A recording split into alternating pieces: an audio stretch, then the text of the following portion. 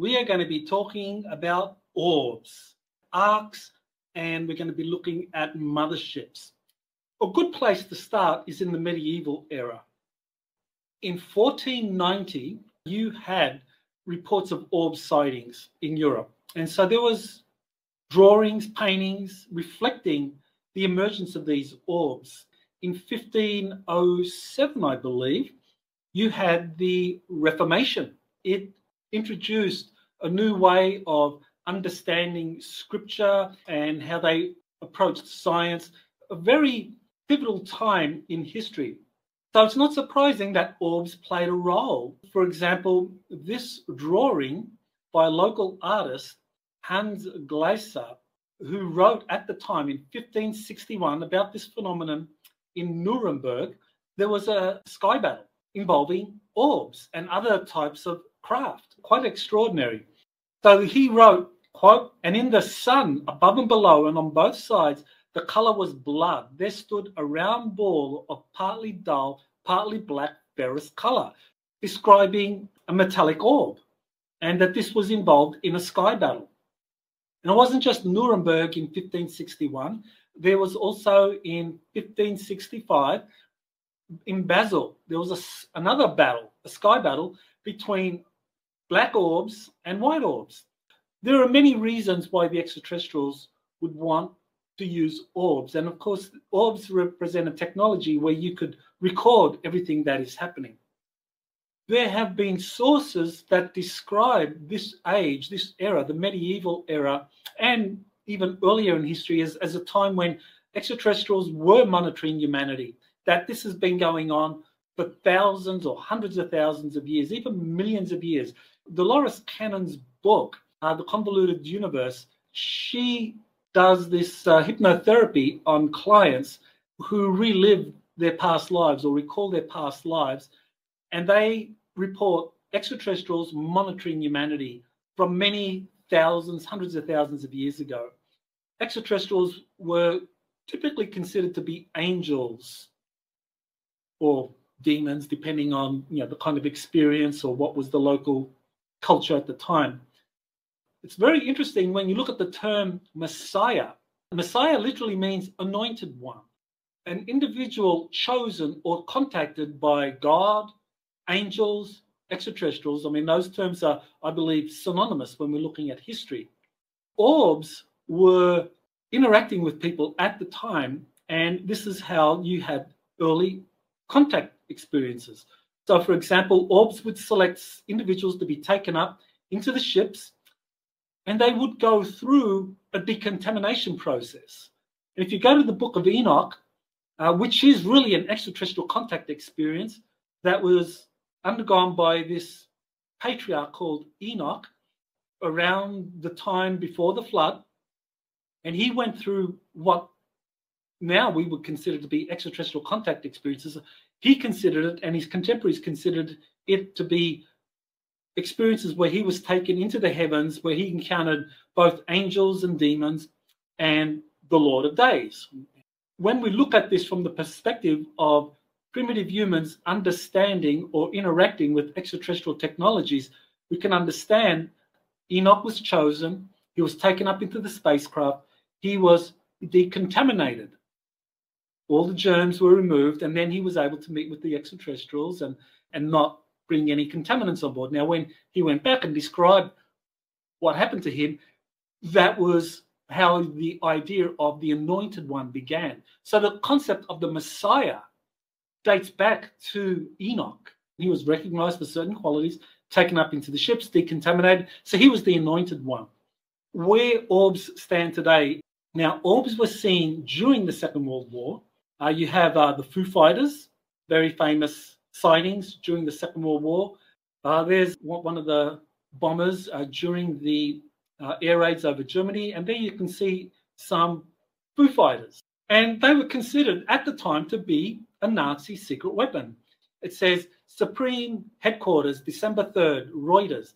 The Germans have produced a secret weapon in keeping with the Christmas season. The new device, apparently an air defense weapon, resembles the huge glass balls that adorn Christmas trees. The Allied powers, they were trying to work out what kind of a wonder weapon had the Nazis developed. we know from various sources that the Nazis were actually developing orbs during the Second World War. They actually had developed 4 types of orbs, each with specific functions: the fireball, the ball lightning, the ball weapon, and a decoy called soap bubbles. This was actually happening during the Second World War, so there was knowledge of these technologies that were being secretly developed by the Nazis with the help of reptilians. So now we get to 2004, a big year when it comes to crop circles. Jaime Maussan, he got a film of orbs flying over the Gulf of Mexico. So what we are about to see wasn't something you could see with the naked eye, but it was caught by the infrared camera of the surveillance aircraft. I think they were looking for kind of drug smugglers. And there you have it, a formation of orbs flying over the Gulf of Mexico. And it was at a similar altitude, and the Mexican pilots were very concerned because the orbs got very, very close to them. We have these Navy UFO videos that were declassified dating back from November 2004. So we're talking 8 months after the Gulf of Mexico incident. You have the US Navy now interacting with these craft. The first film that was declassified showed the famous Tic Tac UFO. But the second film that was declassified showed an orb. This was the 2005 US Navy orb video. Nickel 6-1 Tango, Roger. Oh, got it! Roger. They're troubleshooting. Did you watch Moving Target? No, I took an auto track. Okay. Gosh, dude. Wow. This was a no-go area. It was a naval testing ground, and the orb was seen by these F-18 pilots who photographed it. Then you have in April 2016, another orb appears in Mosul, Iraq. This was also released to 2 researchers, Jeremy Corbell and George Knapp. And so there you see a metallic orb flying over Mosul, Iraq during the American occupation. So yeah, and again, this is a military filmed image, an intelligence agency filmed image, and it's called the Mosul Orb. So that's telling us that this is official film footage. It's not CGI. It is genuine military-related film footage of UFOs released into the public arena, or at least leaked, and then looked at by these official bodies, such as the All-Domain Anomaly Resolution Office that was created last year. Now, the public is also taking photographs of orbs. 14 orb lights on September 28. But I thought it was very interesting that many orb sightings that are being recorded on film, not just by the military, but also by the general public. This is Navy film footage of an orb flying over the ocean and actually submerging into the oceans. So that's the orb, somewhere there in San Diego, off the coast of San Diego. Ranked Omaha 50 kid Rocco across the possibility to launch Hilo ASAP. Flash to get bearing. But you would say that's Keep going, bro. So let's wait on it. make a chance you could probably bring that 35 drops to 20 block up time. Yeah, that brings it. It's a lot of way wide up there since 6 weeks wells. Well, it's getting close. Yeah, we have 31 knots sustained wind, topside, gust 40. Oh, splash. Mark bearing range. So far what I've talked about are orbs that were extraterrestrial, the very early orbs that I discussed earlier on in the 1500s. During the Second World War, the Nazis were helped in building orb technology for the first time by their extraterrestrial allies. So now you have extraterrestrial-made orbs, you have human-made orbs.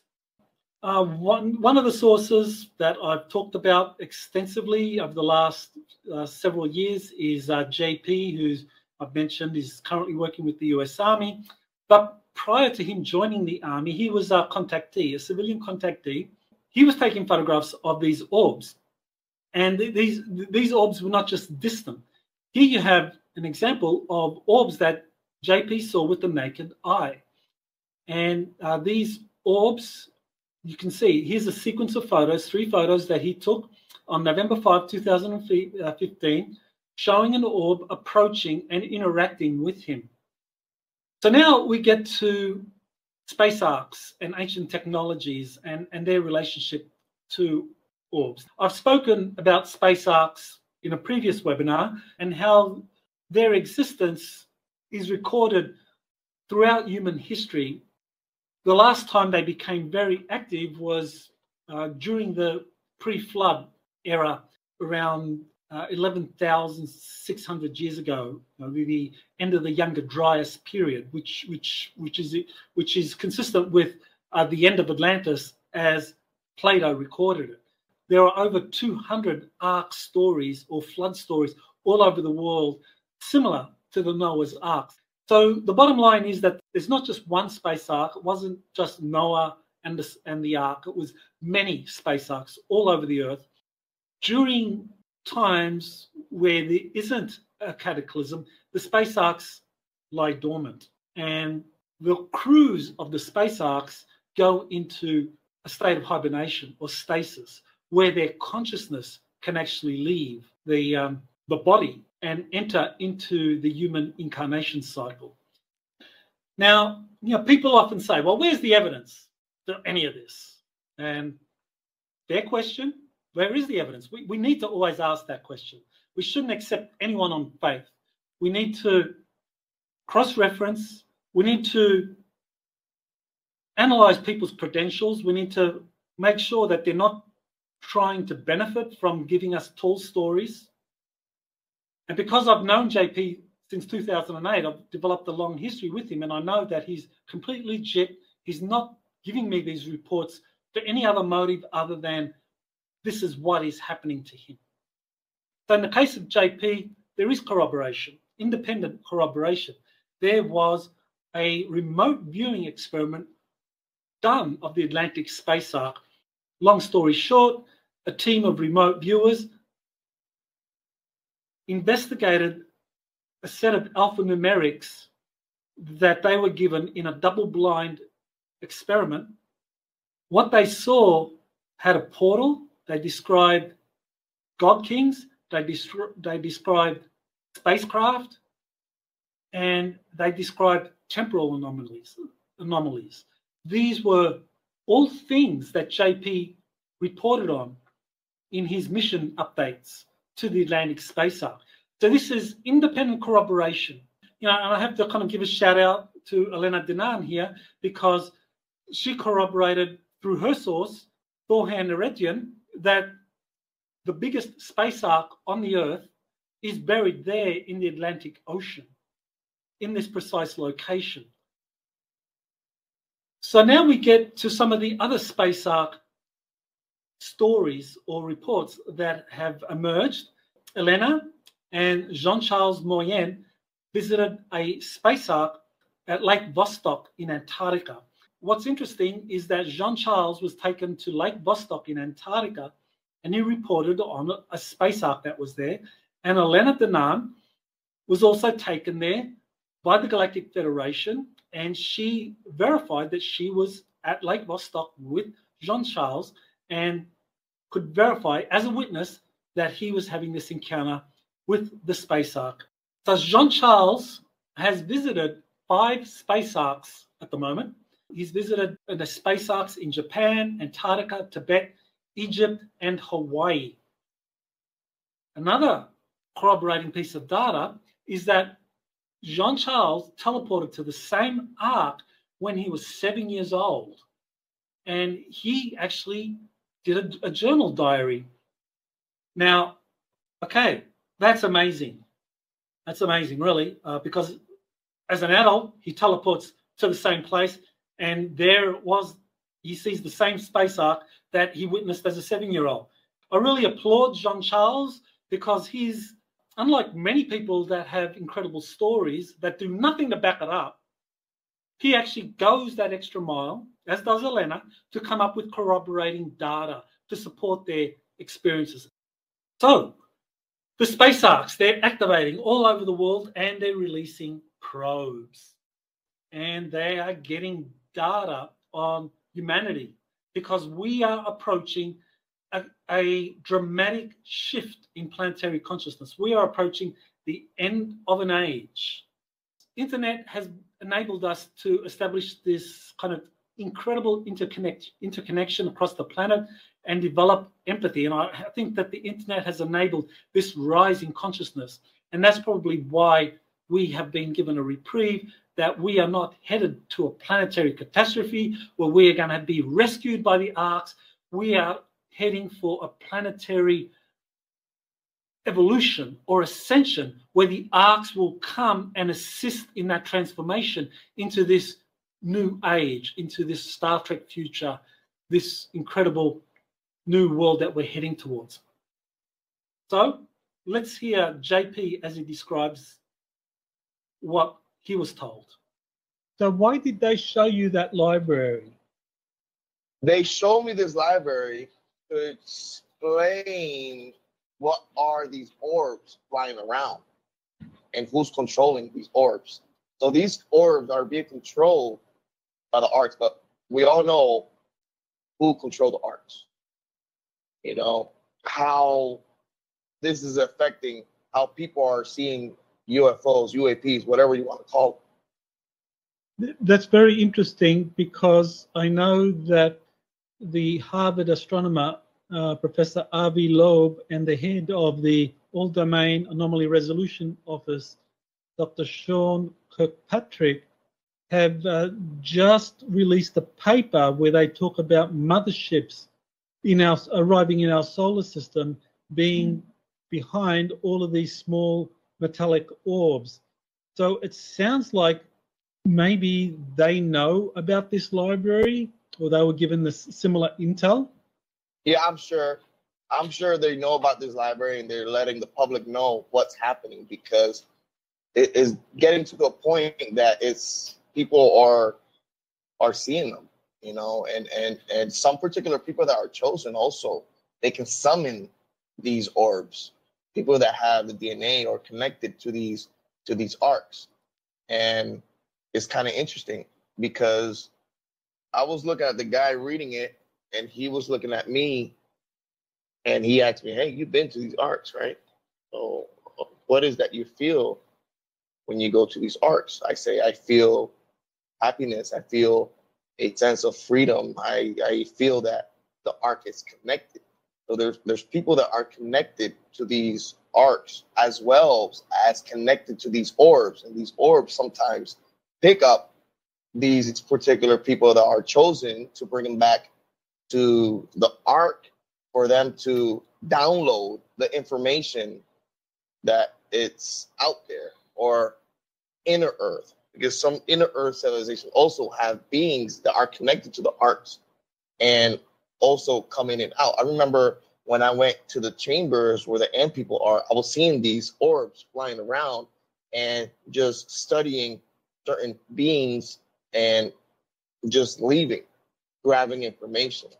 We're gonna come to a point that everybody are gonna see these UAPs, UFOs, but these are really orbs and crafts that are receiving information to bring back to the ark, and people are gonna see more and more of these orbs.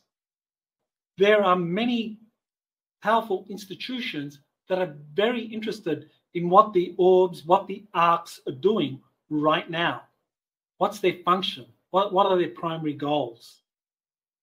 So this is where we get to the US military, who in particular in the US military is in the thick of this. Well, as far as the US government is concerned, I mean, the Biden administration, you know, that's just a show. That they don't have any real power when it comes to these covert projects.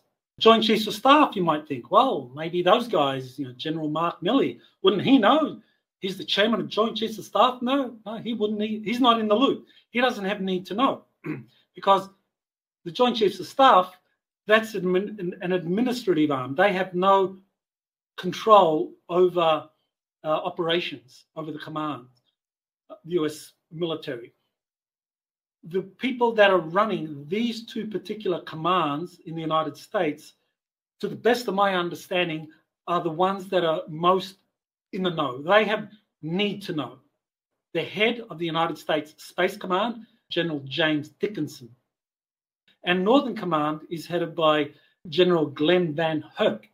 And he's the same general that Elena Danaan says Thorhan Eredyan saw at this underground facility in the Blue Ridge Mountains, who was handed an extraterrestrial disclosure plan in January of this year. JP confirmed that the military is going through ancient manuscripts trying to get data on exactly what was known about the orbs and the arks by the ancients. I asked one of my longtime sources for what he thought about the orbs, and that is Alex Collier.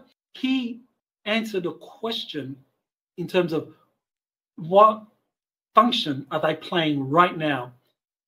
The orbs, they're moving around the planet looking for crew or passengers, which would be crew.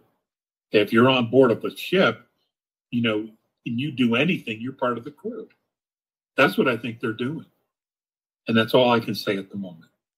Jean-Charles Moyen, he describes three kinds of orbs involved in intelligence gathering: the extraterrestrial, which we've discussed, the military intelligence or the military corporate orbs that we've also discussed, and the interdimensionals, the organic or plasma that people like Michael Ledwith have been doing extensive research on, and I showed you some photos. The interdimensional factor is something we need to also keep in mind, that these orbs track the consciousness of the planet. So as our consciousness rises, then we're going to be witnessing more of these interdimensional, or these spirit orbs, if you like, the interdimensional aspect of that.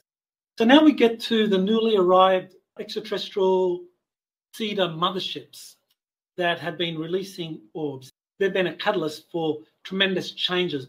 And because they began releasing orbs, many orbs, to monitor, to study what is happening on the Earth, what is the state of consciousness on planet Earth. You know, they're not so much interested in an individual, but they're interested in the collective consciousness. So JP on the deep state, confusing the public over orbs. From our recent interview where he reported back from this base somewhere underground in Alabama, Tennessee area. And a lot of people, they're going to realize that there's going to be good UAPs and there's going to be bad looking drones UAPs. And because of the bad ones, people will get confused with the good ones.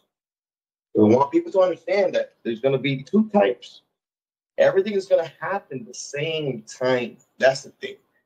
So when something good happens, they always want to do something bad to take out the good. How can I put this? Well, that's clear that the deep state, that the negative factions, that they want to confuse people, that they will release probes that are negative, you know, like the ones that were shot down. I assume that these were belonging to some corporate program, and just to start frightening people about these probes or these orbs, because they know that the orbs and the probes being released by the arks and the motherships or the Cedar craft, these are going to perform a positive function, so they're going to release their own probes to confuse things and frighten people, and they have the mainstream media that they control to put out this false narrative that the probes are a threat, they're a national security threat, and frighten people. So yeah, and the people's eyes, everything is going to be a threat that's floating around. But the people that know, there's going to be positive arcs out there.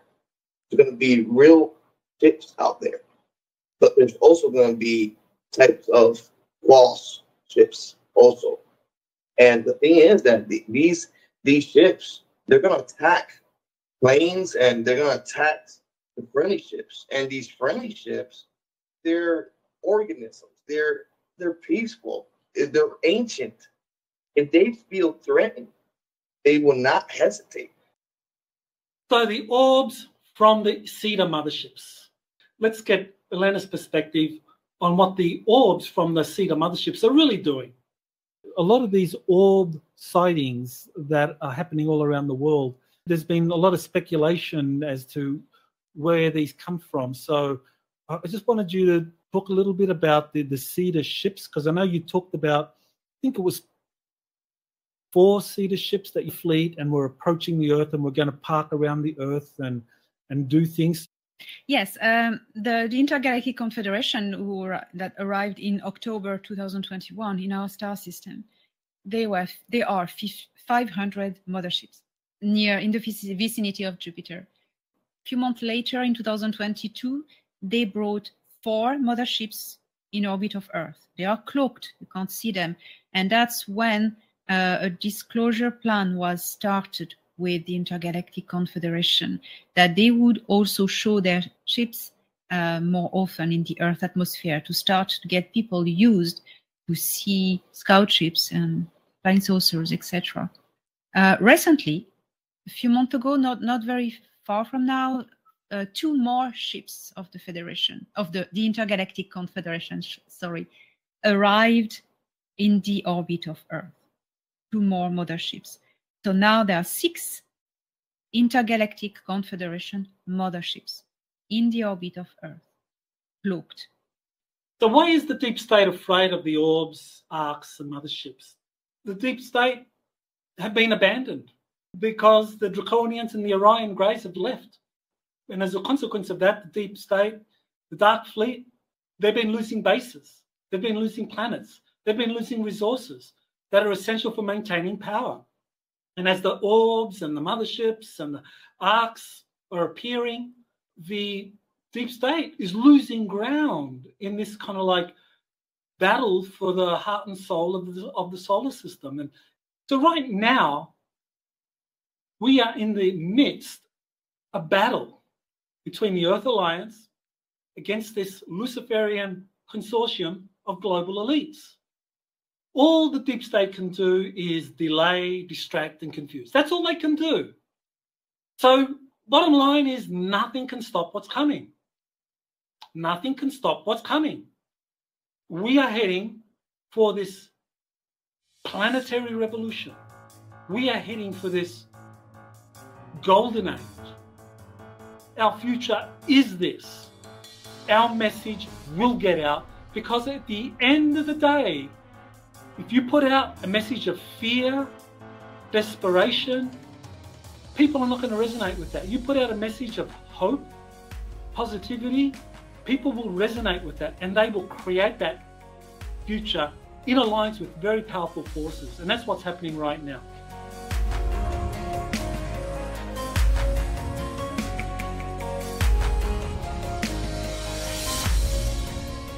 There's a good possibility that you are in communication with your future self. Think about that. Your future self is on the other side of what's coming. And your future self on the other side is communicating with you now, saying, keep the faith. Everything's going to be good. Stay in a high vibe. Eat good foods, get out in nature, meditate. Communicate with your future self.